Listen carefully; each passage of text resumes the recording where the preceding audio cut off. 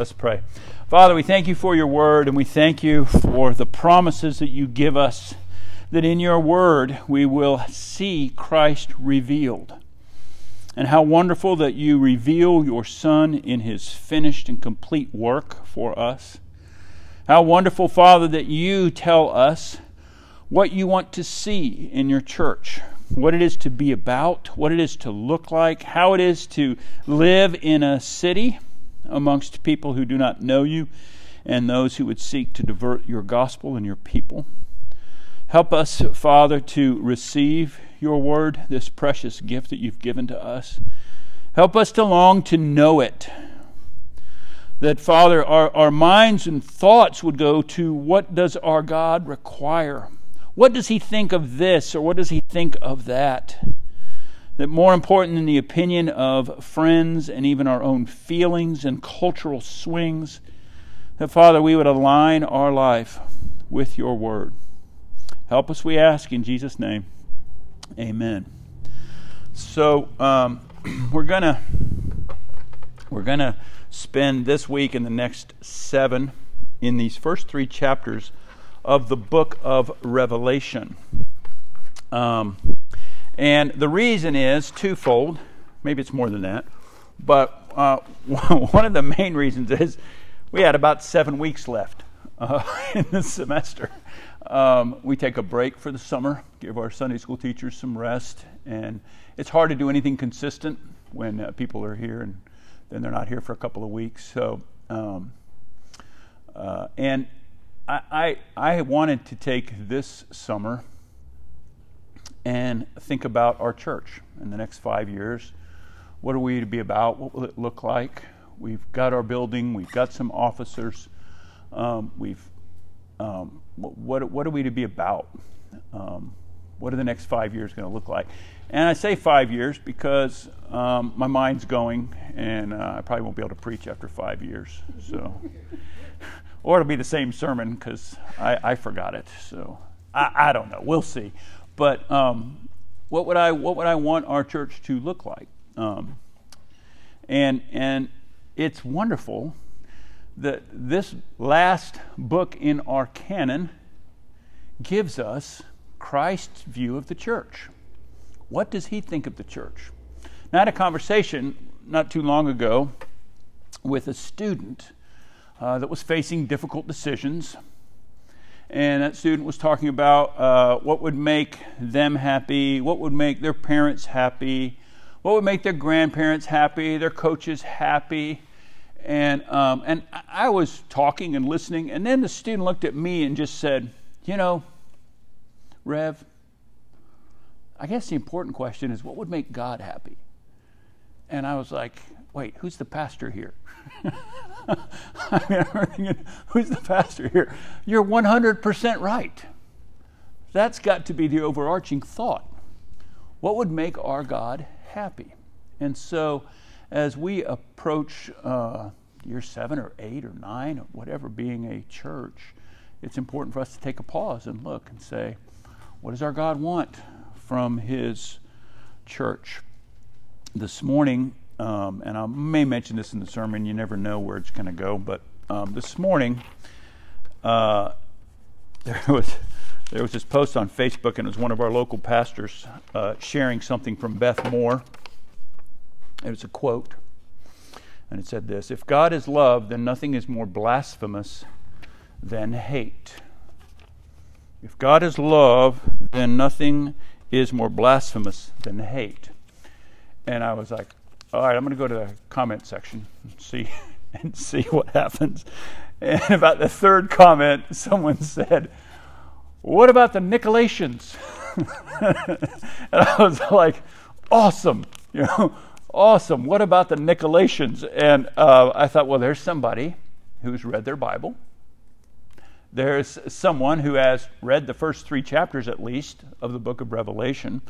Because the very first church that we encounter, the church at Ephesus, here's what it says.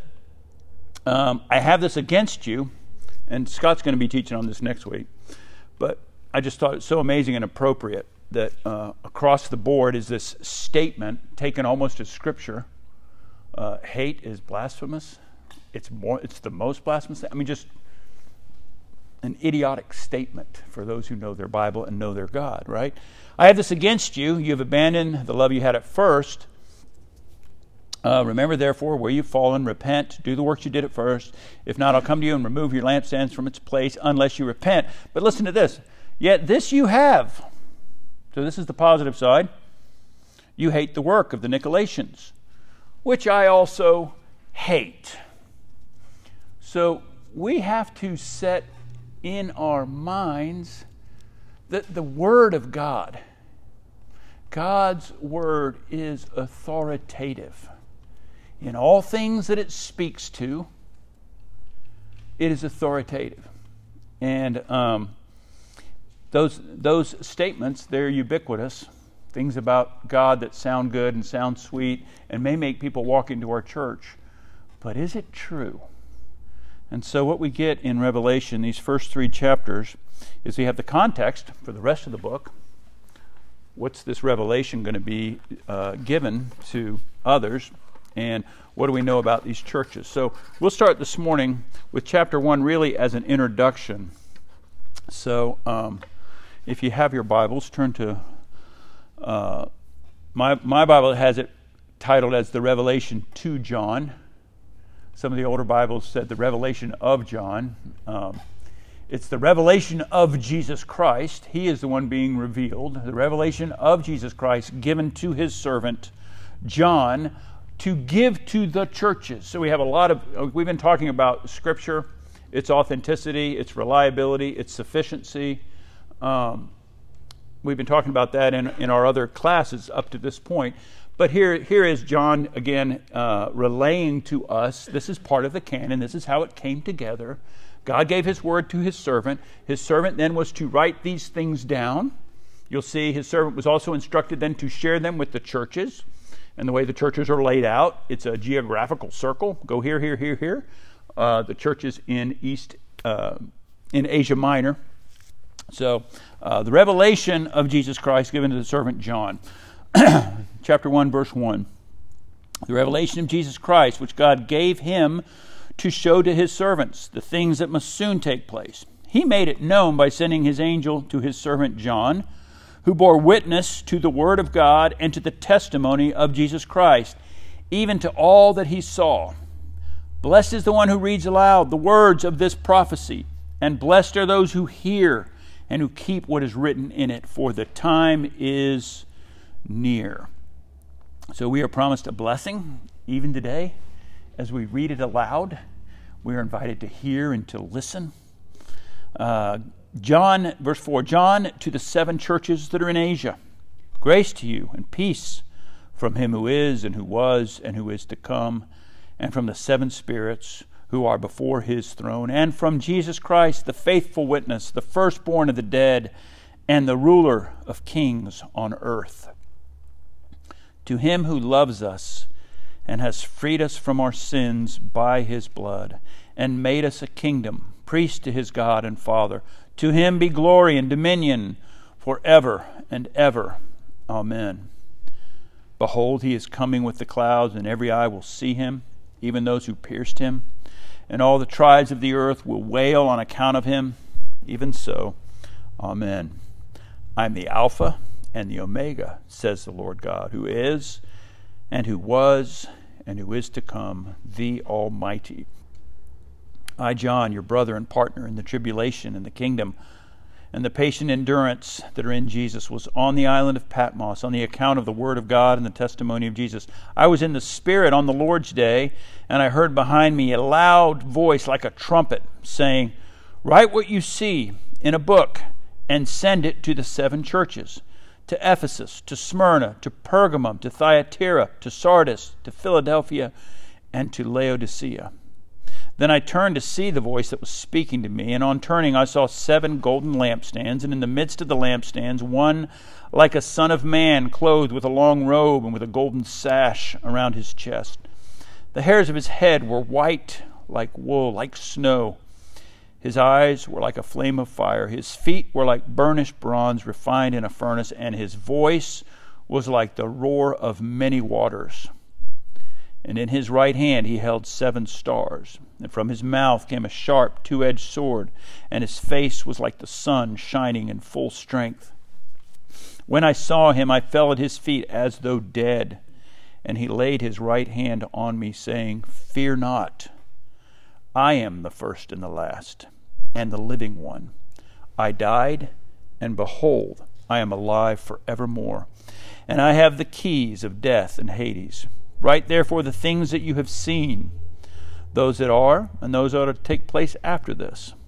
As for the mystery of the 7 stars that you saw in my right hand, and the 7 golden lampstands, the 7 stars are the angels of the 7 churches, and the 7 lampstands are the 7 churches. This is the word of our God.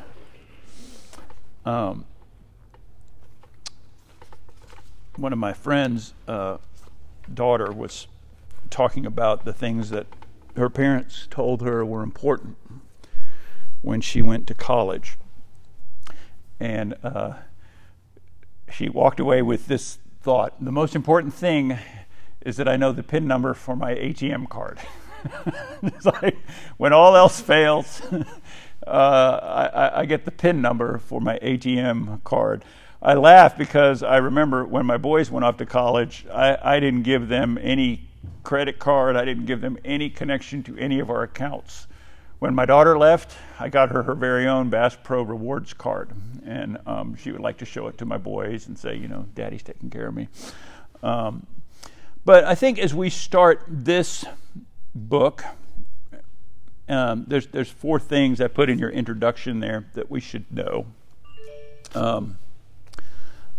Again, the first, really above it all, is this question: what does Jesus think of his church? And I love that we get the good and the bad and the ugly in the churches. There's not a single church of the 7 that Jesus says, you're the shining star and you do all things right. Our God will continue to work in our church. And he will continue to send his correcting and rebuking spirit, and his word will continue to be a light unto our path. But the question that we do ask ourselves is, what does Jesus think of the church? It's what we as officers and leaders in your church ask. It's what we on the worship thread, when we put together the order of worship and the songs and the sermon. What does our God require? What brings him joy and delight? What has he said is best for his people? Not what's the current need of the hour? What will attract more bodies into the seats? What do people want to hear? What controversial things should we want to avoid because we want to have a broader reach? Those aren't the questions that we ask. We deal with all of those things, and we try as they come up, for sure. But we ask ourselves, what are his expectations? What does he praise? Where does he correct? How are the things that we go through going to lead us into a sanctified life? Now, I would say these 4 things that we must know. First, to hear his voice. What does he say? I'm the Alpha, I'm the Omega, I'm the one that is, I'm the one that is to come, I am the Almighty. Christ is at the start. In verse 3, he is the beginning, but he is also the end. Christ is the culmination. All things were made by him, through him, and for him. We don't serve our Christ to get other things. We serve him because he's worthy to be served. We love him. We give our lives to him. Not in order that, but that is the order. That is the culmination. Secondly, we see this vision. We see this picture. And what do we see in these visions? There are some things that will easily be recognizable as literal. There are other things that will tie back into Scripture. Remind us when he says, out of his mouth comes this flame and it's a 2-edged sword, right? What is that for a Christian that's read the Bible? The 2-edged sword. What does that bring up in your minds? Where do we hear that elsewhere? Anyone? Where do we hear that metaphor? A 2-edged sword, a double-edged sword. Pardon me? We hear it in the Bible. Yeah, referred to the Bible, right? Sharper than any 2-edged sword. The Word of God is living and active in Hebrews, sharper than any two-edged sword, piercing to the division of soul and spirit, joints and marrow, right? Nothing's hidden from his sight. So some of these images we will use, for sure, Scripture to interpret Scripture. When he speaks in images, some of those will be obvious to us, and some of the things further on in the book, of course, the apocalyptic stuff is not in these first 3 chapters. So we may get to that some other time if y'all want. But it's interesting. These symbols aren't up for grabs. Right? They're not up for us just to say, I think it means this. Well, that's cool. I think it means that. Some things we may not know. Other things we will look at scriptures and say, this is exactly what it's saying. Or in the text itself. So what does Jesus say in the text itself? The 7, in verse 20, the 7 golden lampstands, 7 stars, right, are the churches. The 7 lampstands are the 7 churches. The 7 stars are the angels of the 7 churches. So sometimes he gives us that. What you saw, John, this image that you saw, this is what this represents. So what do we see, though, even in this opening vision? We see power, right? A loud voice. The voice of rushing waters. Again, that comes from the Psalms, right? The voice of the Lord, the Psalms say, crushes the cedars of Lebanon. The voice of the Lord is like a raging river. I love that illustration of the voice of the Lord. Does it actually sound like a river? No, he's saying, have you ever been in a river? Have you ever been down to the Disney Dam when all the gates are open and you're trying to talk to somebody and you can't hear anything, right? So these images, power, as we receive this vision, we're not to divide it into the things that we want, the things that are manageable. Faith is not creative. Faith is submissive. Right? You might want to write that in your notes. Faith is not creative. Faith is submissive. And there's a privilege for us as we see this vision. Right? He said you're going to get a blessing in this. What you see, what you give to these churches are things that are going to come and things that are going to be in their lifetime and things that are beyond their lifetime. Third, again, just by way of introduction, we should grasp our value. You know, our God values His church to send this revelation in the midst of their struggle and their trial.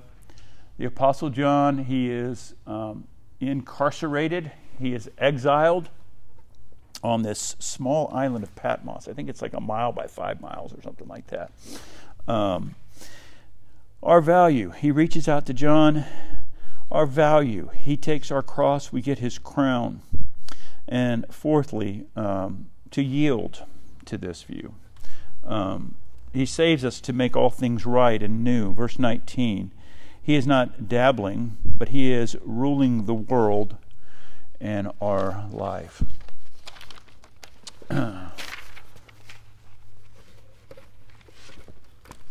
Any questions thus far? In the movie, the Anthony Hopkins movie, The Edge, anybody seen that? About a billionaire. He gets in a plane crash. A couple of quotable lines in that. One of them is, don't ever feel sorry for someone who has his own plane. But it's an interesting thing. He gets a present. He gets a knife, an anniversary present from his wife. And he gets this kind of survival knife and a little booklet. And, you know, what do you give a man who has an airplane? Well, pretty much any man would like a nice knife. I can always use an extra pocket knife or an extra Leatherman. You know, so, but throughout the movie, it becomes apparent that his wife is unfaithful, that they're planning to take him onto this vacation or anniversary weekend, secluded place, and kill him. And so what becomes important to that man before the trip, before the trial, is not nearly as important as what is important to that man when he is secluded in the wilderness of Alaska. And what book does he read? Well, he reads this little survival book he got. How to kill a bear, how to make this, how to do that. And so he's got this tool, this knife, and this book. And I really want, kind of as we start this, to keep pressing into you the value of God's Word. He has given it to us. Scripture as one of our core values, not to be taken lightly. And it has been taken lightly. It's taken lightly often by evangelicals. Verses on cars, signs in the yard. But God is going to reveal what was, what is true, and what is to come. And as he reveals it to these 7 churches, we could call this the good, the bad, and the ugly. I love it that he's honest. These things are going on in your church. Stop it. Repent. Return. It'll be very practical for us. Kind of the main idea of this first section is that Jesus is in complete control of everything. You believe that? He is in control of everything that has transpired.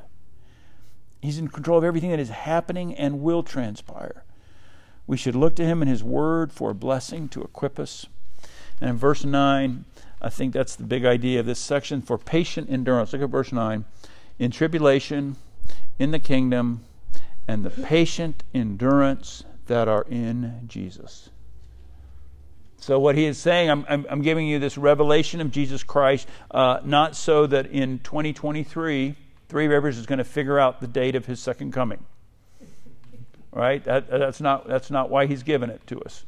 He's given to us that we too, like the 7 churches, may patiently endure. If our call is tribulation, trial, to be exiled, we're called because we know this. And what's beautiful about this book is it will show the past, the present, and the future to the church. And all of those things for where we stand should give us faith and confidence and should result in a patient endurance for us. All right, so here's what we do in this first chapter. We look at the person of Christ. And I love in verse 17, and I say this all the time, but here's why I say it all the time, because I hear it all the time. God told me this. Really, did you fall at his feet as though dead when he told you this? Because that seems to be the norm when God speaks in an audible voice to his people and his presence. The person of Jesus Christ, he carries the weight of God's truth. We look to him. He gives us courage, instruction. And what do we see? I'm going to run through these verses, through this chapter, right? Verse 5, he's a faithful witness.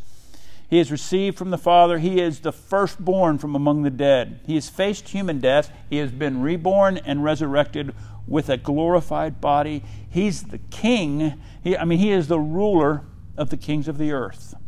He has a loud voice like a trumpet. We've talked about this, like the rushing waters. He is like a son of man. Verse 7 and 8. He was pierced. He is coming back on the clouds. He is eternal. He is powerful. And he is divine. In verse 14, he is dressed in a robe with a golden sash. Daniel 7 verse 9 talks about the Son of Man in that way. His head and hair are white like wool, clean, white as snow. His eyes are like a blazing fire, all-seeing, all-consuming, penetrating. His feet are made of bronze. They're stable. His voice, Ezekiel 43. In his right hand he holds the 7 stars. In his right hand he holds the messengers appointed to serve him in the 7 churches. In his right hand is power and authority. He holds the double-edged sword, the spoken word, the weapon of truth. Also, what he says gets done. And his face is like the sun. In Judges 5:1, we meet the Son of Man.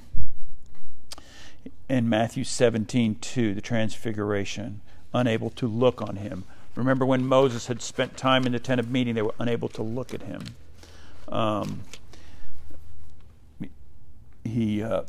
falls at the feet. He is the first and the last. He is the living one. Verse 18, he says, I was dead and now I'm alive, and I hold the key of death and Hades. He has authority over everything that we would fear. Now, it's not just enough to see this picture, but it is a start. It's very impressive. It's scary, but it's what has to be done. We have to have this sense of God's Word comes from God the Son, the living Word. It is just as authoritative as if He spoke to us here in His presence. And so this person and this work are tied. Any questions about that so far? Secondly, we look at the work of Christ. In the first two verses, what does He do? He reveals the truth about God. He gives us true truth about what is and what is to come. Verse 5, He rules. He directs in authority. But also, look at verse 5. Faithful witness, the firstborn of the dead, ruler of the kings of earth, to Him who loves us. He loves us, and He has freed us. He's freed us from our sin by His own blood. Verse 6, He makes us into a kingdom. He makes us as priests to serve His God and His Father. It's not the only place where we get the doctrine of the priesthood of all believers, but it's just another point to what His work has done. You heard me joke about when I was serving in St. Louis and all the Catholics that came to our church. And I knocked on the door one day to visit this guy, and this little girl looked through the window, and I hear her yelling out, "Mom, Mom, the priest's here!" And in a sense, she was right. We are priesthood. He is a creator. He is a sustainer. He communicates to humans in verse 11. And He holds us, and He walks among us, overseeing and caring. What a beautiful picture. I'm walking among the lampstands. I'm there amidst my church. He reveals these mysteries, and guidance comes from His mouth.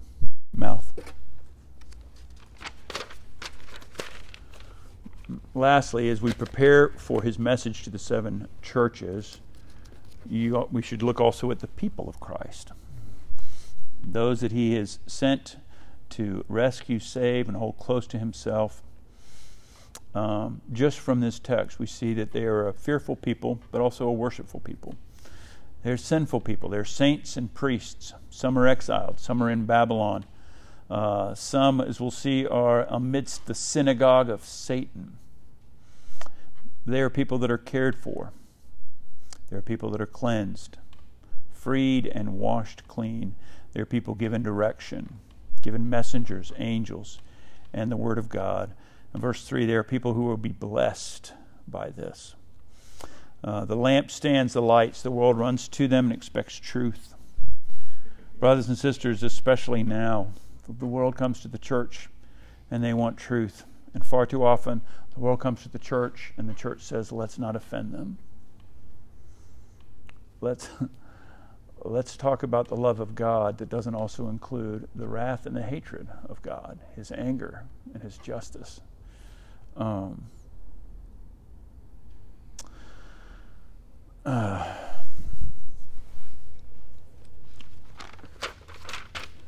your back, these are the 7 things, and it might be good for your own study over these next few weeks as you read.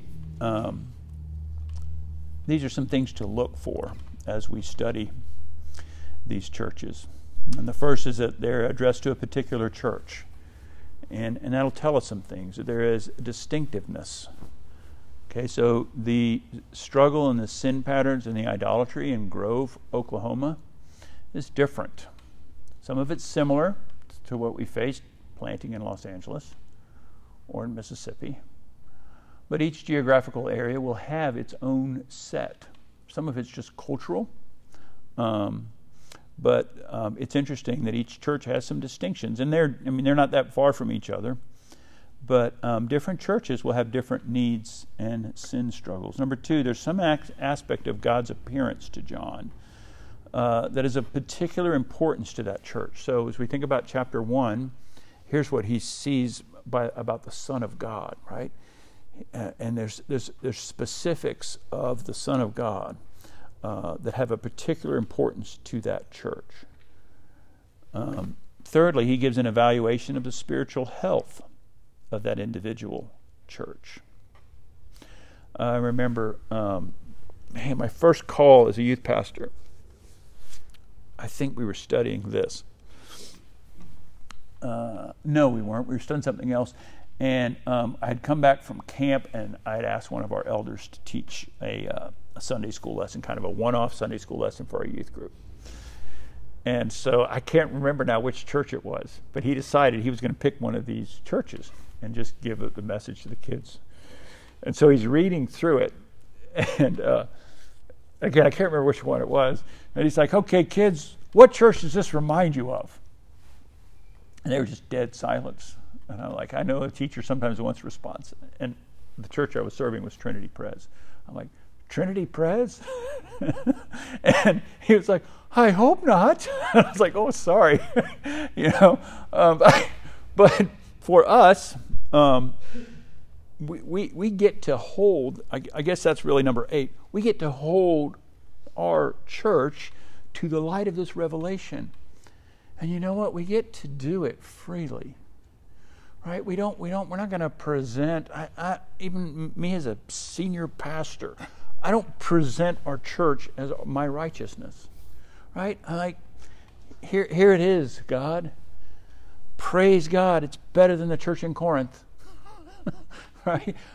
But we need your Spirit, your sword. We need your word. We need the light of the stars from your revelation. So he gives an evaluation. The 4th thing he does is he'll give words of praise or correction. 5thly, words of exhortation. Here's what's good. Promises to those who overcome. And each one, there is a reminder to hear. And then lastly, how will we apply it to Three Rivers? Let me pray for us. Father, thank you for your word, and thank you for giving this to us. We pray, Lord, that we would humble ourselves before it, that we would be open to your correction, and that our care, Father, would be what you think of our church, more so than our reputation in the city or among friends. We ask this in Jesus' name. Amen. I have a question. Yes, sir.